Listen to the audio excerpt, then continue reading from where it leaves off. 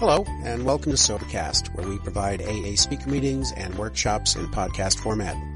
We're an ad-free podcast, and if you enjoy listening, please help us be self-supporting by visiting Sobercast.com, look for the donate link, and drop $1 or $2 into our virtual basket. We hope you enjoy the podcast. Have a great day. Well, as I said before, my name is Russell. I'm an alcoholic. I'm a member of the Carl Gables group of Alcoholics Anonymous. I haven't found it necessary to have a drink or take a drink since January 25th, 1981. So I've been around here for a while, and it is good to be here. And we are continuing and ending a series I've been doing on the 12 steps. And this is just my own personal experiences, my own personal point of view. You don't have to agree with them. You don't have to do what I do. I'm just been asked to do service for the group, and I'm always available whenever I'm asked to do service. And it's not only a pleasure, but it's a privilege to be asked to chair or give any service to an AA meeting. And we're going to be talking about stuff like that, because today we're going to talk about, I'm going to try to share a little bit about the 12-step. I've been around for, 32 and a half years, something like that. And I'm not the same guy in many respects that walked into my first AA meeting a little over 32 and a half years ago. There's been some changes. I walked in when I was 31. I'm 64 now, and I raised 4 children. I have 6 grandchildren. Sponsored quite a lot of men, quite a few.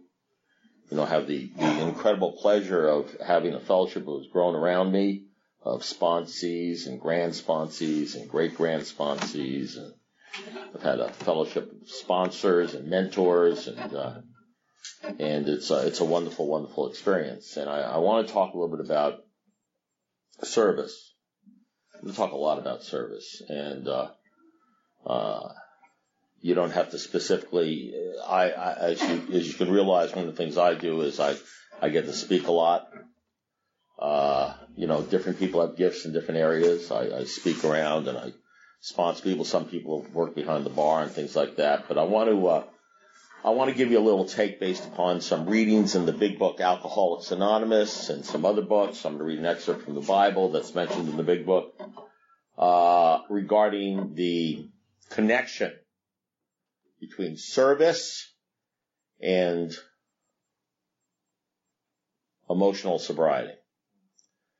If you've been following this series, it's not that I don't care whether you're a drinker or not a drinker or anything like that. It's just that in the years that I've been sober, most of the people that I've spoken to in AA groups, as a matter of fact, almost everybody I've spoken to in AA groups, most people I sponsor do not have drinking problems. The drinking is a symptom of the problem. It's either gone or it's gone away very quickly. Maybe the obsession hangs around for a while, but then that goes. And then, as they say in the big book, the drinking is a symptom. Men and women drink because they like the effect produced by alcohol. That's why we drink, because for me, alcohol just worked better than women, although women worked. It worked better than money, although money works. It worked better than cars and prestige and diplomas, although they work. In other words, what I have to understand, and what I ultimately understand after many years of being in this fellowship, is not only did I use drinking, because nothing in my life worked quite as well and quite as fast on alcoholism, which is a disease that centers in my mind and in my body, and its primary basis is having a character and a personality that's selfish. It's about being selfish and self-centered and egocentric, which leads to being driven by 100 forms of fear, self-delusion, self-seeking, where you're constantly in conflict with other people because all you care about is yourself, no matter how much you think you're a good person.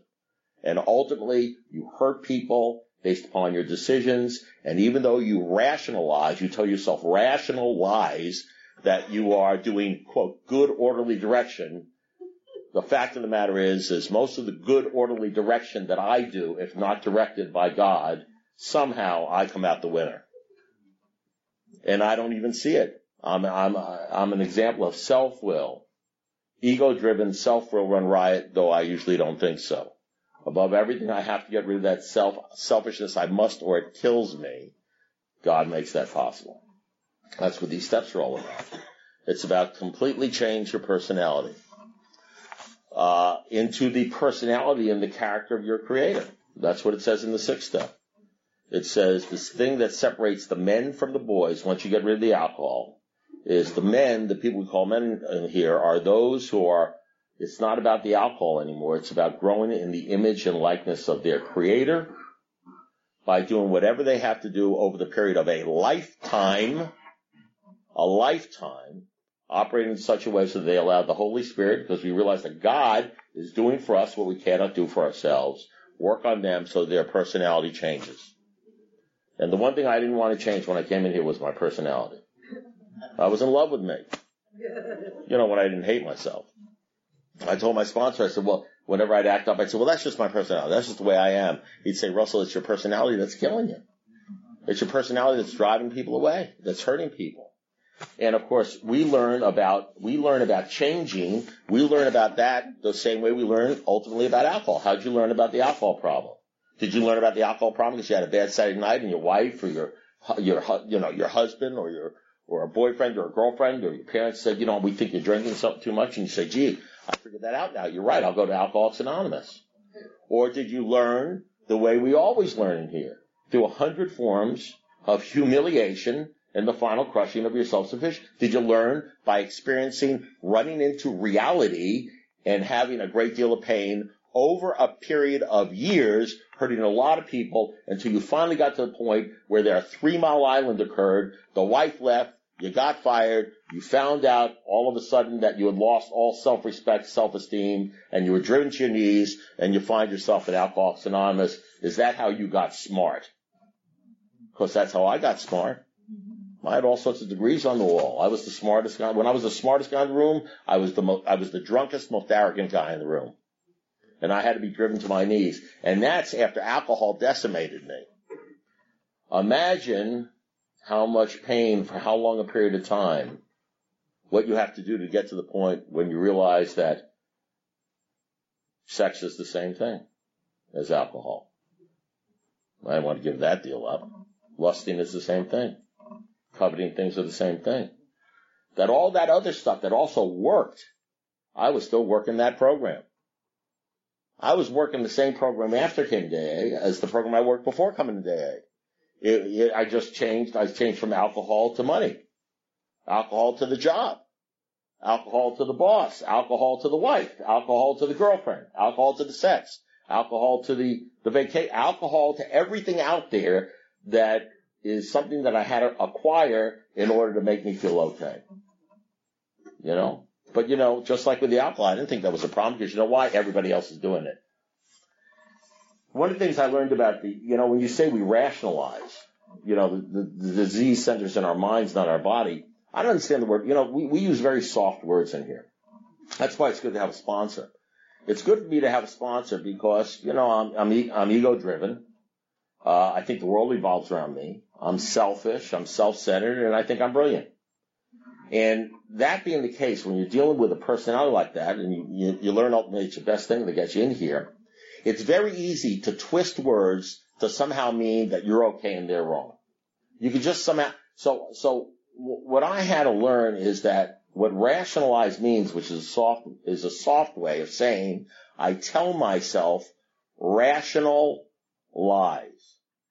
That if you're an alcoholic, and it's not just alcoholics, other people do this too. They live lives of quiet desperation. They just don't have meetings to go to. I lie to myself about stuff in order so that I don't have to change, or I don't have to do this thing, or I can let myself off the hook and tell myself I'm okay. And I got a million different lies I tell myself, and I don't even think they're lies because it's just the way I think.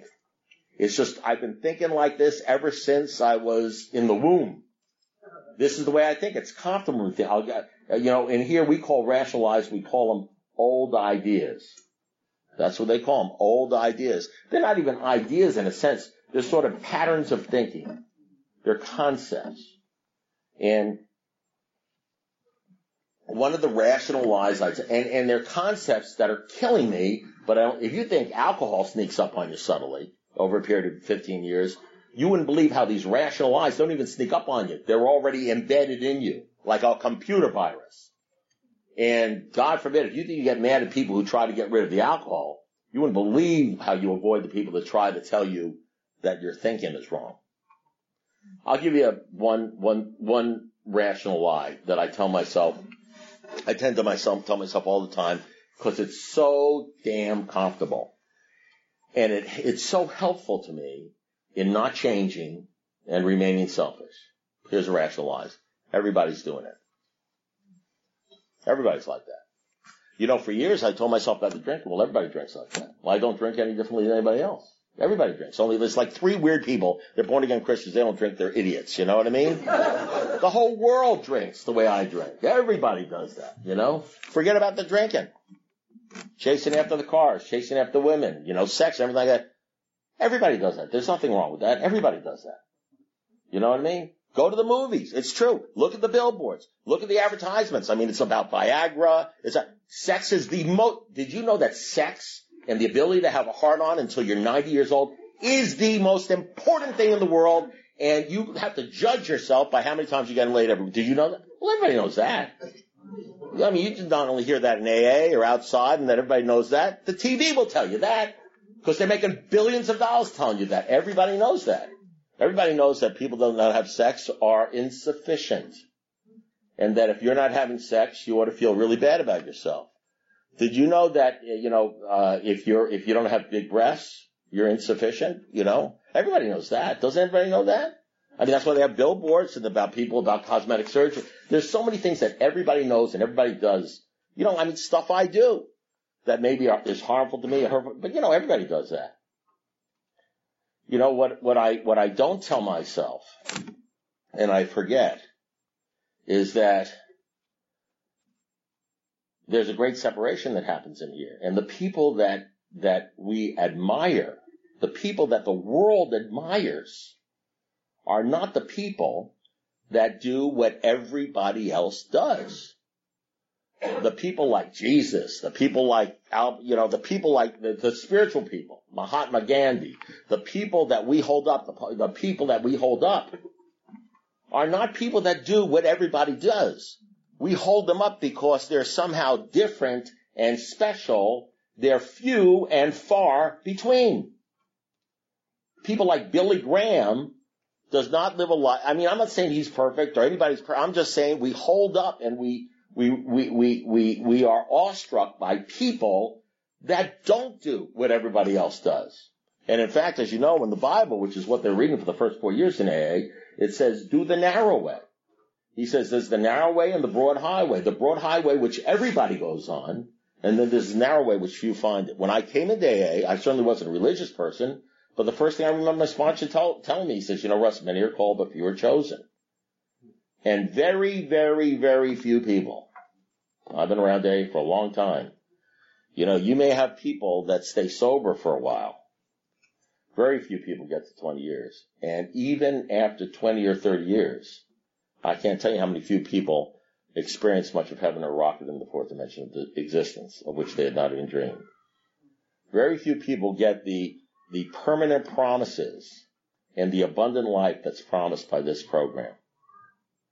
And it's because very few people are willing or ready to sacrifice and do the things and change their ideas the way you have to change your ideas past not drinking. Most people in Alcoholics Anonymous settle. That's what the 6 step says. They settle for just the not drinking don't drink and go to meetings. That's what the treatment centers sell. You know, you can't put that down. How can you say in a meeting it's bad to not drink? Well, you know something? Not drinking and go to meetings will keep you sober for a few years.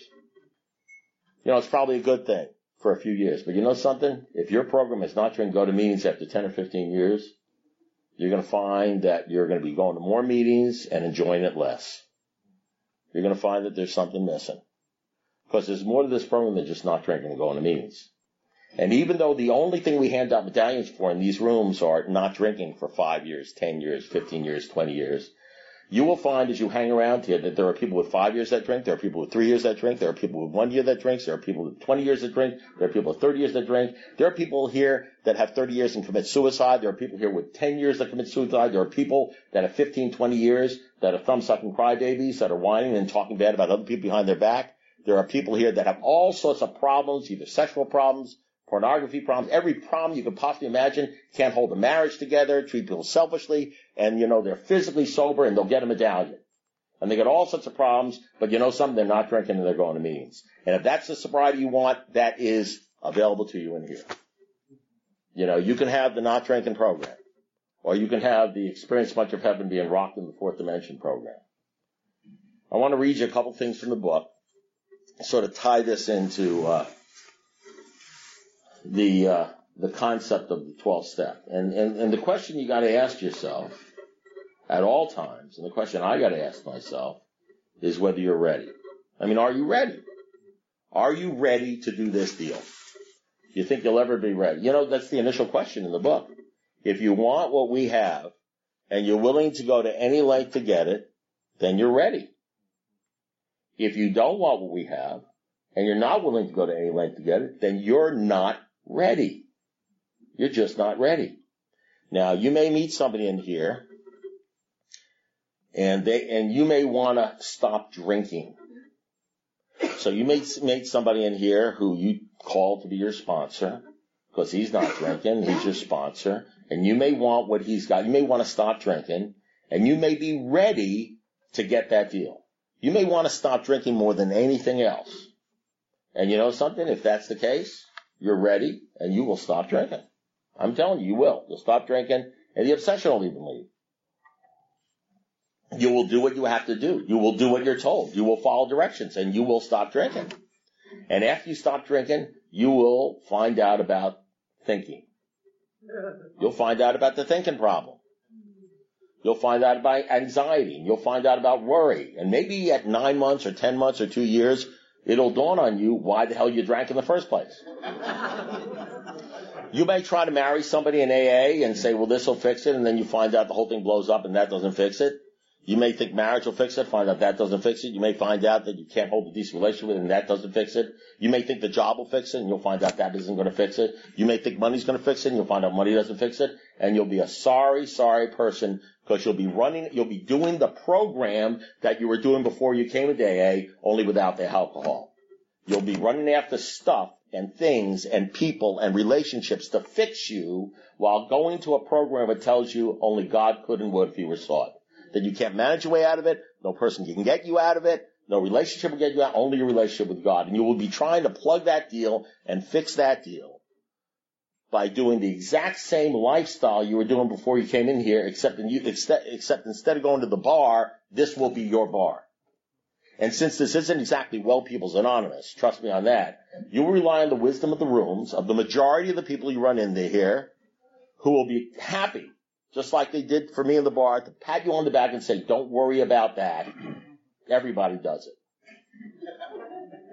Don't feel guilty. Don't feel bad. You're doing okay. Just don't drink and go to meetings. Everything's going to be wonderful. Now, you might run into some old coot that says something to you, why don't you grow the hell up? You know what I mean?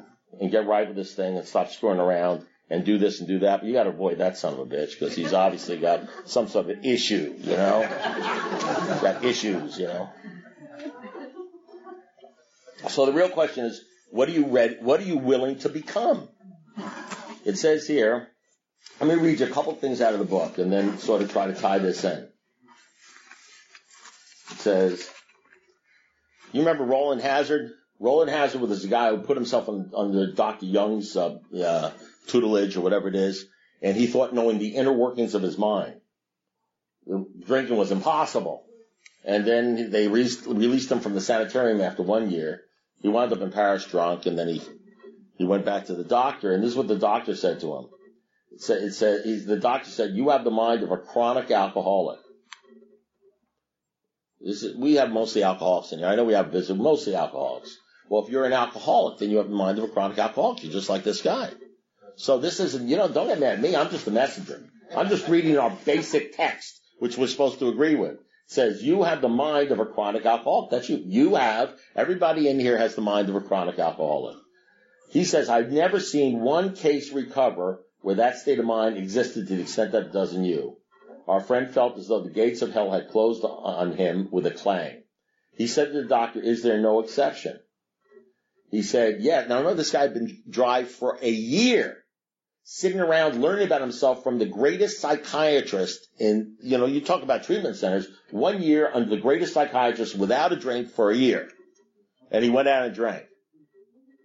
You know how many people go to multiple numbers of treatment centers and try this over and over again over 10 or 15 years, and they get a year, they get 2 years, they get 5 years, and they drink again? Scads and scads of people in Alcoholics Anonymous. Yes, replied the doctor, but there is. Exceptions to cases such as yours have been occurring since early times. Since early times, people have been relieved of the disease of alcoholism and all sorts of other diseases. This program was not invented by Bill Wilson. He didn't even say he invented it. Since the Big Book was written in 1939, AA started in 1935. Between 1935 and 1939, there's a book, Dr. Bob and the Good Old Timers. It's right there. It's conference approved. You can read it. All they did was pray and read the Holy Bible. And they said the books we found absolutely essential was Sermon on the Mount, Matthew 5, 6, and 7, 1 Corinthians 13, and the book of James. And we almost called Alcoholics Anonymous the James Gang. So their whole life was based upon the principles of the Holy Bible. And if you are acquainted with the Holy Bible, which most people aren't, but if you are, and if you become acquainted, when you read the Big Book, you'll say, yeah, this is just the Bible. This is just the principles of the Bible. This is just what's been around for thousands of years. I mean, you're entitled to your own opinions. You're just not entitled to your own facts. And even the book says, the Big Book, I'm not talking about the fellowship. If you just hang around the fellowship and listen to the people in the fellowship, you'll think religion is bad. I'm spiritual, not religious. Sort of like that high-handed, holier-than-thou sort of deal, like, I'm spiritual. I'm like a special person, not like those religious people. I'm just like at a higher level, when what you really are is a selfish, self-centered, arrogant, defiant, holier-than-thou alcoholic who has done nothing but hurt people, and you'll probably hurt people again. What the Big Book says, it says we lose prejudice against organized religion. We lose all prejudice against organized religion. We encourage church membership. We begin to see where religious people are right. Now that's the Big Book. That's the program of Alcoholics Anonymous, not the fellowship, which is made out of mostly people who are not willing to do this or give up old ideas. And think that basically what we're about is not drinking and going to meetings. That's why Bill Wilson said it's all about the next frontier, emotional sobriety. People who have emotional sobriety don't talk badly about religion. They actually delve into it. They want to see what's good about it. Because Bill Wilson was sponsored, essentially, by clergymen, by Ed Dowling and Sam Shoemaker. That's why in the 6th step it says our test is as a well-loved clergyman. Now, you wouldn't know that if you hung around Alcoholics Anonymous because you think religion is like an anathema. Some of the most stable people I know and I followed were very religious in Alcoholics Anonymous. You know why? Because they're not scared of religion. They're not scared of the Bible. Most alcoholics are scared crapless of people who are either into that stuff or whatever. They're just scared or they feel insufficient. So they put on this whole thing like we're sort of better than. Yes, replied the doctor, there is exceptions to cases such as yours have been occurring since earlier times. Here and there, once in a while, alcoholics have what are called vital spiritual experiences. To me, these occurrences are phenomena. He doesn't understand them. They appear to be in the nature of huge emotional displacements and rearrangements. Ideas, now here we go, ideas, emotions, and attitudes, which were once the guiding forces of the lives of these men. Okay, listen to this. Ideas, that's all your ideas. Emotions, that's all your emotions. And attitudes, that's every attitude you have in your life right now. Which, by the way, I might point out, makes up your thinking. So if you find yourself, after you leave the meeting, now, during the meeting, you probably feel okay. There's a certain after effect of meetings, so when you go out for about a half an hour or, an hour and a half or something like that, you still feel kind of okay. But after about 45 minutes or an hour of leaving a meeting, it starts again, doesn't it? I know it does, because I'm a recovered alcoholic. I know it. You start thinking again, don't you? You start thinking again even if there's nothing wrong.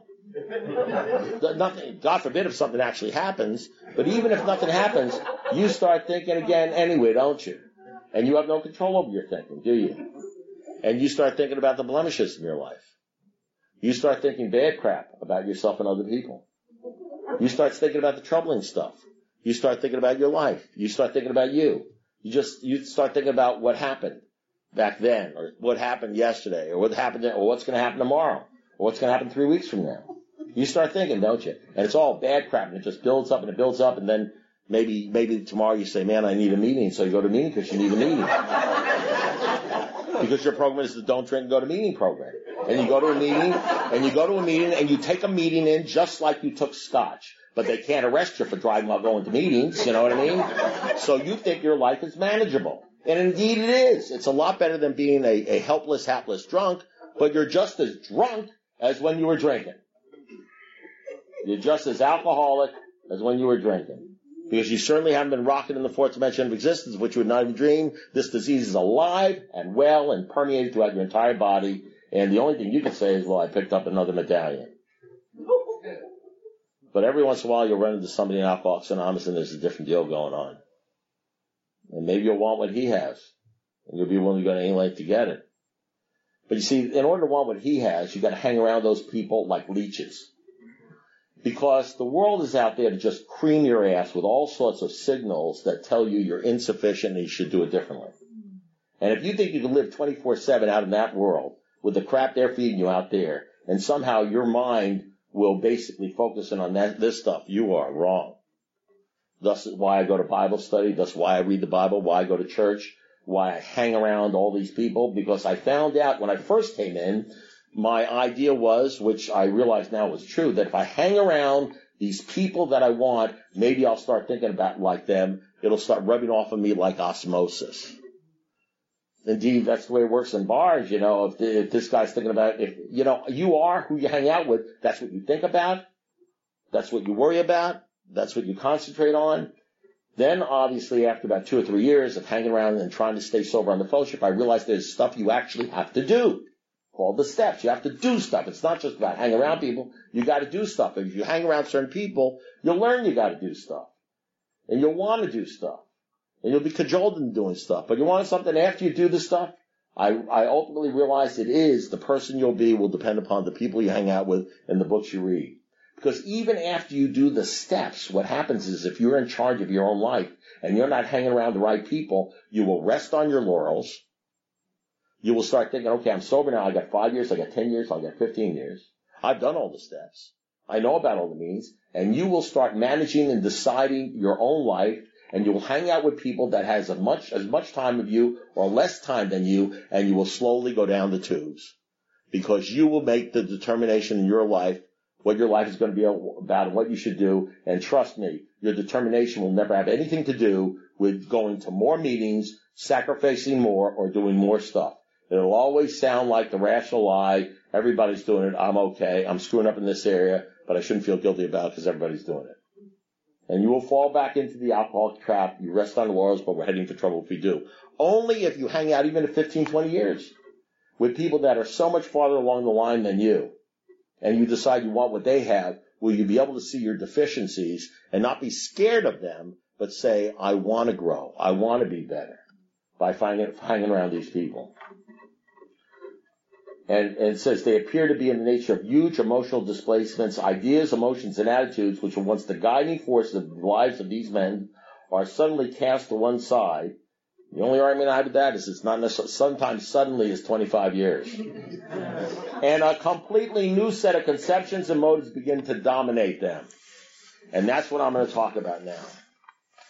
So, I want to know whether you're ready. You want this deal? So, are you ready to become servants? Are you ready to become slaves to this deal?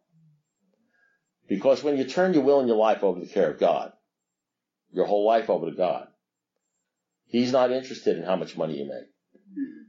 He's not interested in whether you're getting laid or you ever get laid. He's not interested in how fat you are, how skinny you are. He's not interested in what your job description is. He doesn't give a rip about any of that material stuff. All he cares about is whether you're loving on other people and you're helping other people. That's all he cares about. That's all he wants you to do. That's the only thing he wants you to do. He wants you to sacrifice your life for others. He wants your entire focus to be on other people and helping other people to the detriment of yourself. So I know you're ready to give up drinking. I know you may be even ready to give up lusting a little bit or a couple of other things. Are you ready to follow some of these guys, the guys that really wrote this book, where their entire life was devoted to helping people? Are you ready to give up all your pleasures? Are you willing to give up the baseball games or the football games? You're willing to give up, all the other stuff just to help other people? Are you ready for that? And you don't have to say, yes, you can do whatever you want to do. But I've been to the deal. I know the deal. I know what they're asking here. I know what they're asking you to forfeit in here. I know what this book is all about. And I don't delude myself as to what this book is asking people to do. It's as much as telling you to join the royal priesthood as any other priesthood, whether it's a Catholic priest or anything like that or a minister. It's asking you to do that deal. Are you ready for that?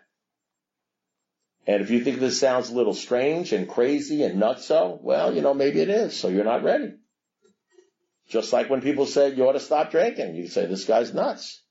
You ought to stop thinking about the women all the time. You say this guy's nuts. Now you ought to stop thinking about the money. This guy's nuts. You can do that. Let me read you a couple things out of the book Alcoholics Anonymous, real fast. And first I'm going to start with a story that I read all the time to you guys. And this is the story, He Sold Himself Short. This is written by one of the guys. I think it was in the first 100 or so. It's called He Sold Himself Short.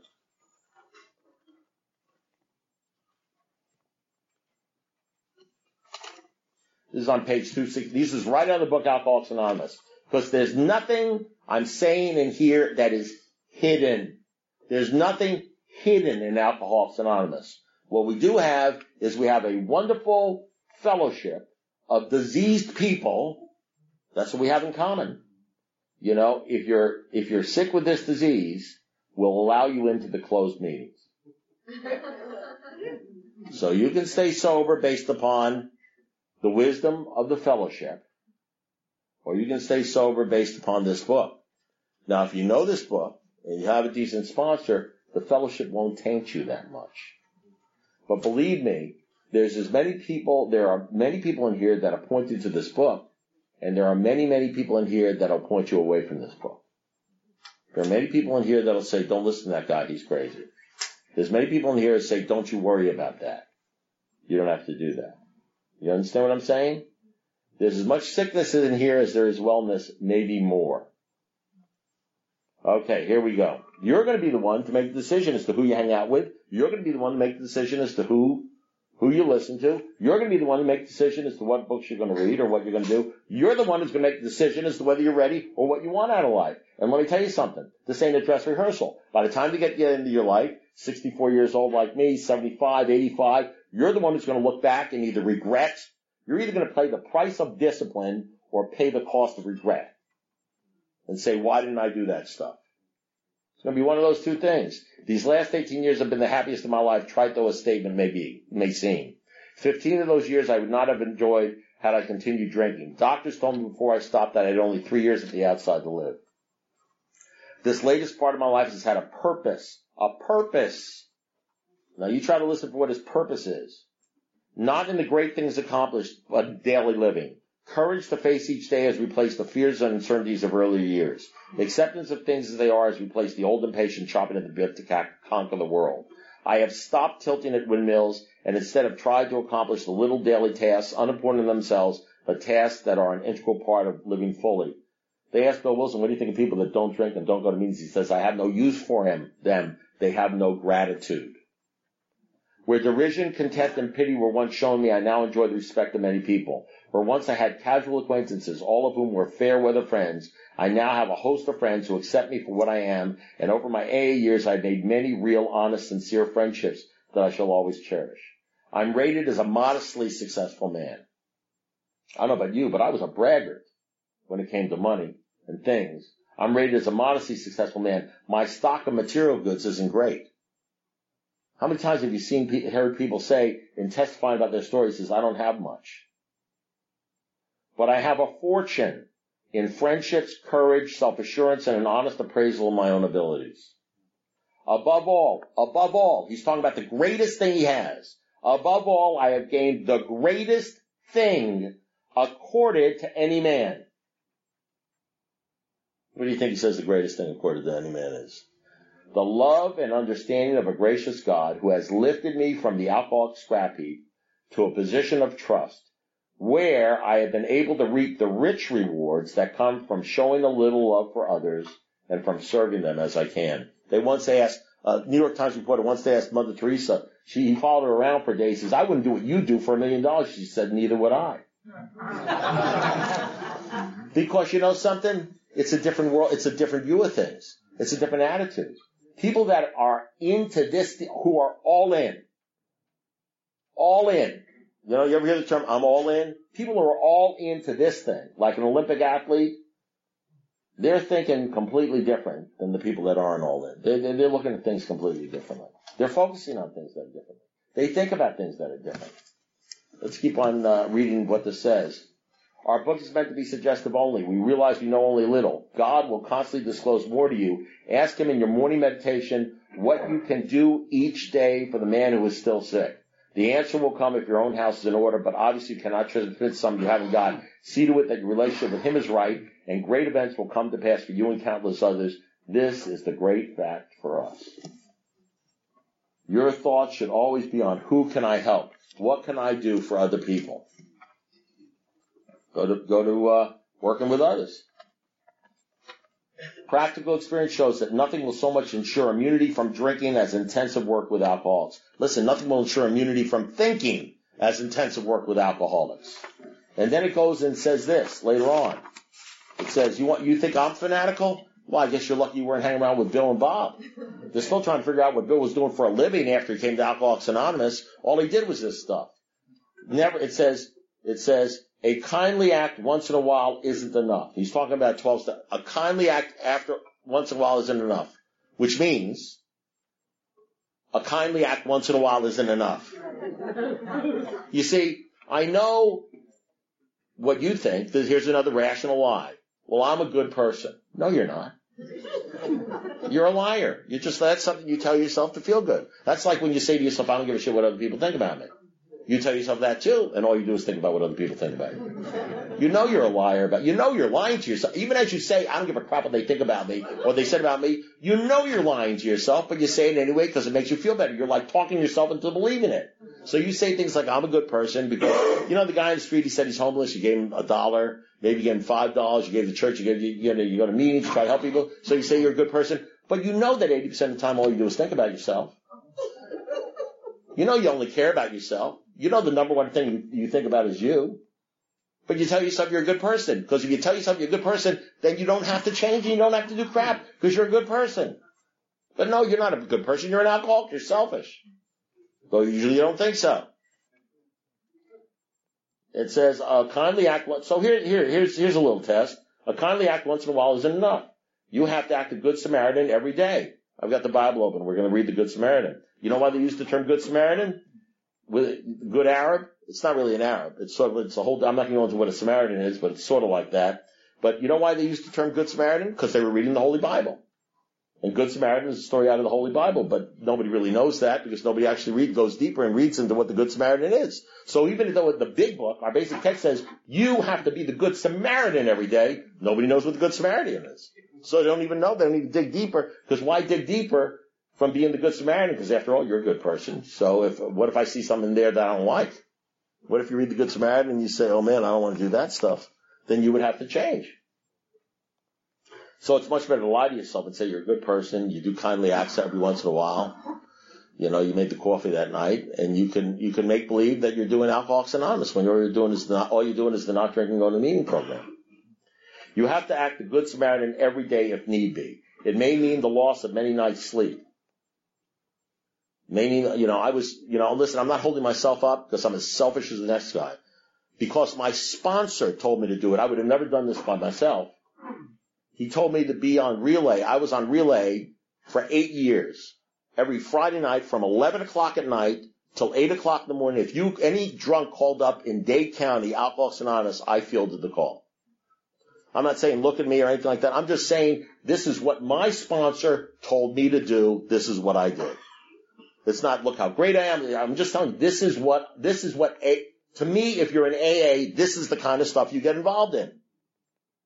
I didn't think it was any special. I didn't go around rooms saying this is what I'm involved in, but I've been asked, this is what I did.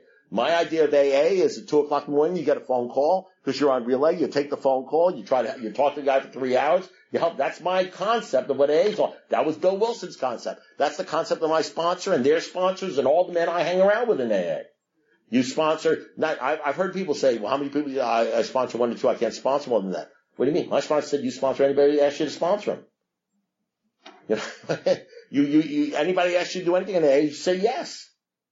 There are times you could say no, legitimate times, but I didn't know he knew I was selfish, and all I'm going to do is trying to think about ways of getting out of stuff. Yesterday I drove up and did a meeting, we drove 80 miles to a meeting with Garrett. Where we drive up, where the hell were we? I don't even know, Boynton Beach. Yeah. And some kid at the dinner afterwards, he says, you drove 80 miles? He says, man, I wouldn't do that. I said, well, that's probably true. I'll go to a meeting 80 miles away and some guy will say, will you be my sponsor? I'd like to hang around you. I say, sure. We have a meeting down in Miami. Why don't you come there Saturday? He says, it's a long drive. I say, yeah, it is. It is a long drive. It is a long drive. Well, you got to want what we have, and you got to be willing to go to any length to get it. And 80 miles is just too long for some people. Driving a long way to meetings is just too long for some people. Staying up at night is just too much for some people. They just don't want to drink and go to meetings because all they give a shit about is themselves. All they care about is themselves and their own sobriety. They figure as long as they're sober, they shouldn't have to do any extra credit. I get that. But the bottom line is what they don't realize is you miss out on everything else. You don't get all the other benefits that come from being an Alcoholics Anonymous because you're selfish. And all you care about is yourself. So you get selfish sobriety. You get sobriety where you're hanging in, where at 14 years you're hanging in there. And you don't know why you're hanging in there and worried about this and worried about that because all you do is worried about yourself and your own life because you don't give a crap about anybody else because you're really not sober. You just can pass the breathalyzer test. You have to act a good Samaritan every day if need be. It may mean the loss of many nights' sleep, great interference with your pleasures, interruptions of your business. It may mean sharing your money in your home, counseling frantic wives and relatives, innumerable trips to police courts, sanitarium, hospitals, jails, and asylums. Your telephone may jangle at any time of the day or night. Your wife may sometimes say she is neglected. That's my wife all the time. Okay, a drunk, well, it's true.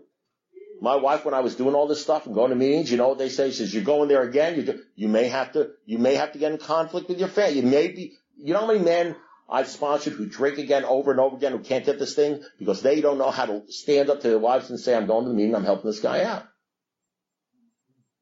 Now, there are times, absolutely, you got to say, no, I'm going to be here with my wife. You know how many guys put their wives above their sobriety? Put their girlfriends or their jobs above their sobriety? You can't even imagine. And you know what's the first one to complain when the guy drinks? The wife. Who said, I can't believe you're going to another meeting. Your wife may sometimes say she is neglected. A drunk may smash the furniture in your home or burn a mattress. You may have to fight with him if he is violent. Sometimes you will have to call a doctor, administer sedatives under these directions. Another time you will have to send for the police or order an ambulance. Occasionally you will have to meet all such conditions.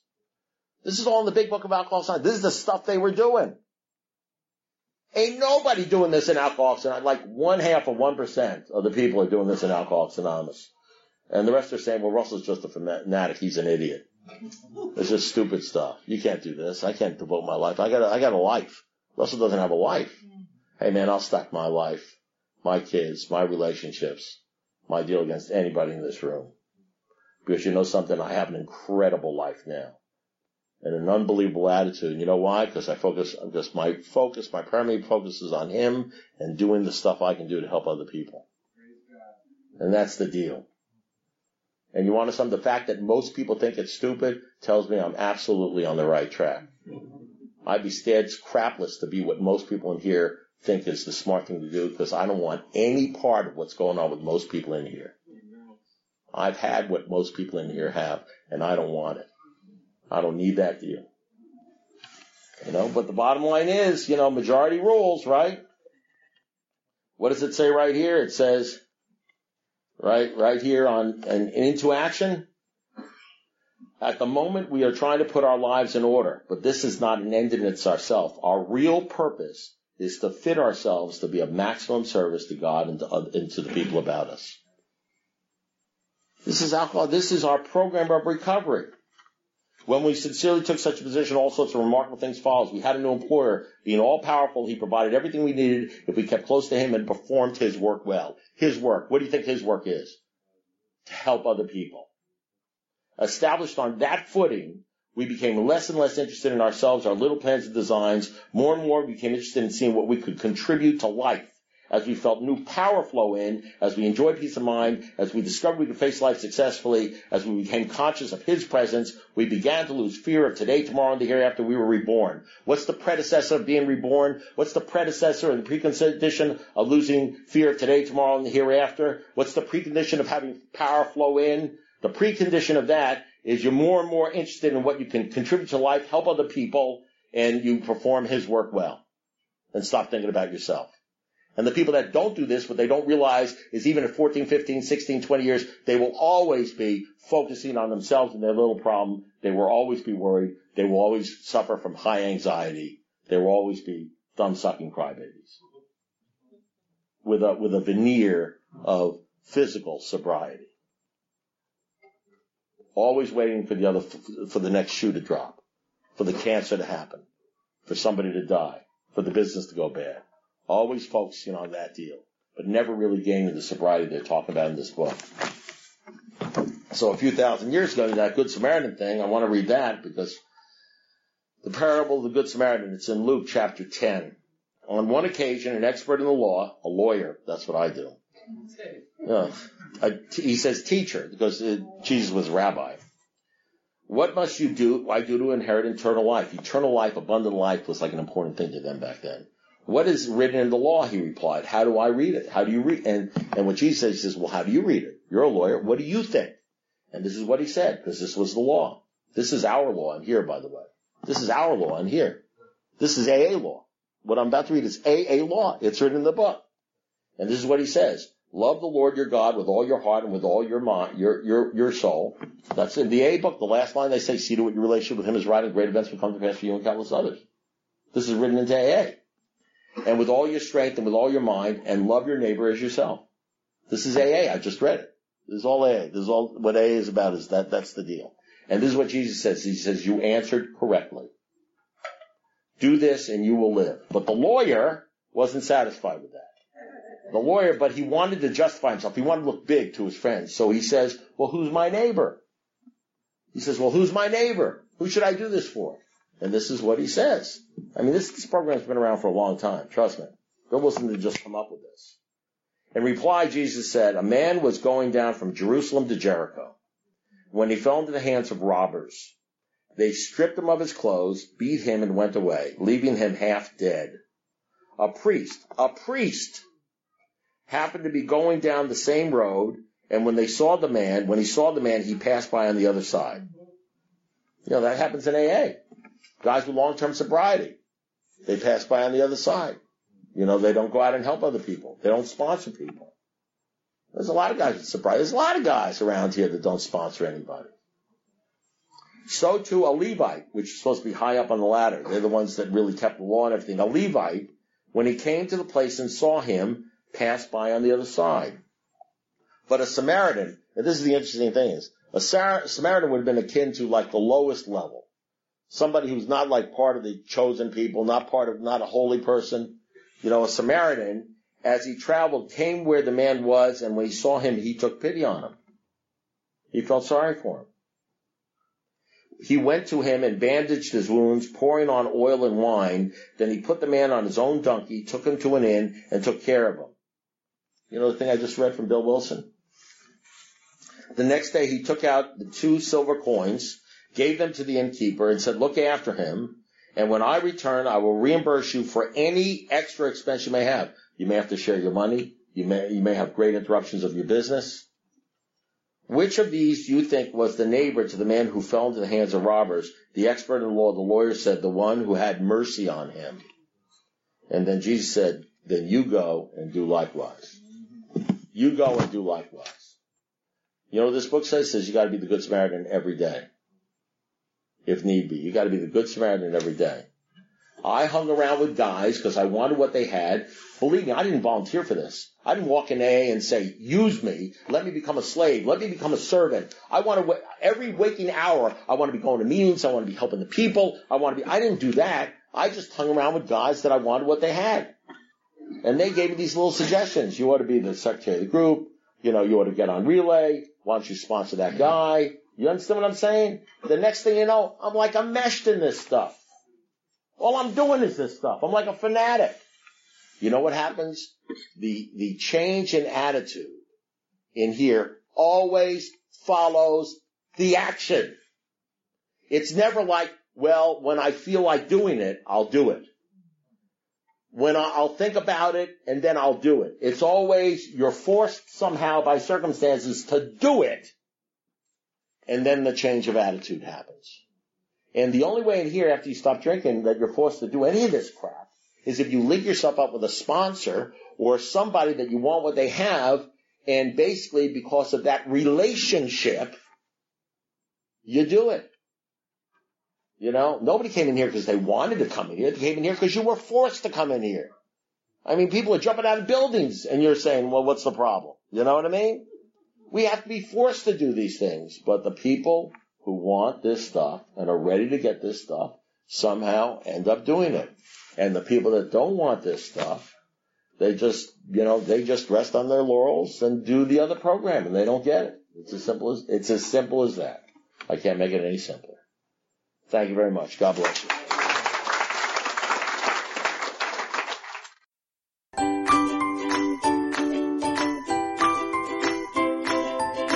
Thanks for listening. I hope you enjoyed the podcast. Sobercast is ad-free, and we'd like your help in order to keep it that way. So if you'd like to help us be self-supporting by pledging $1 or $2 a month, visit Sobercast.com and look for the donate links. Thank you very much.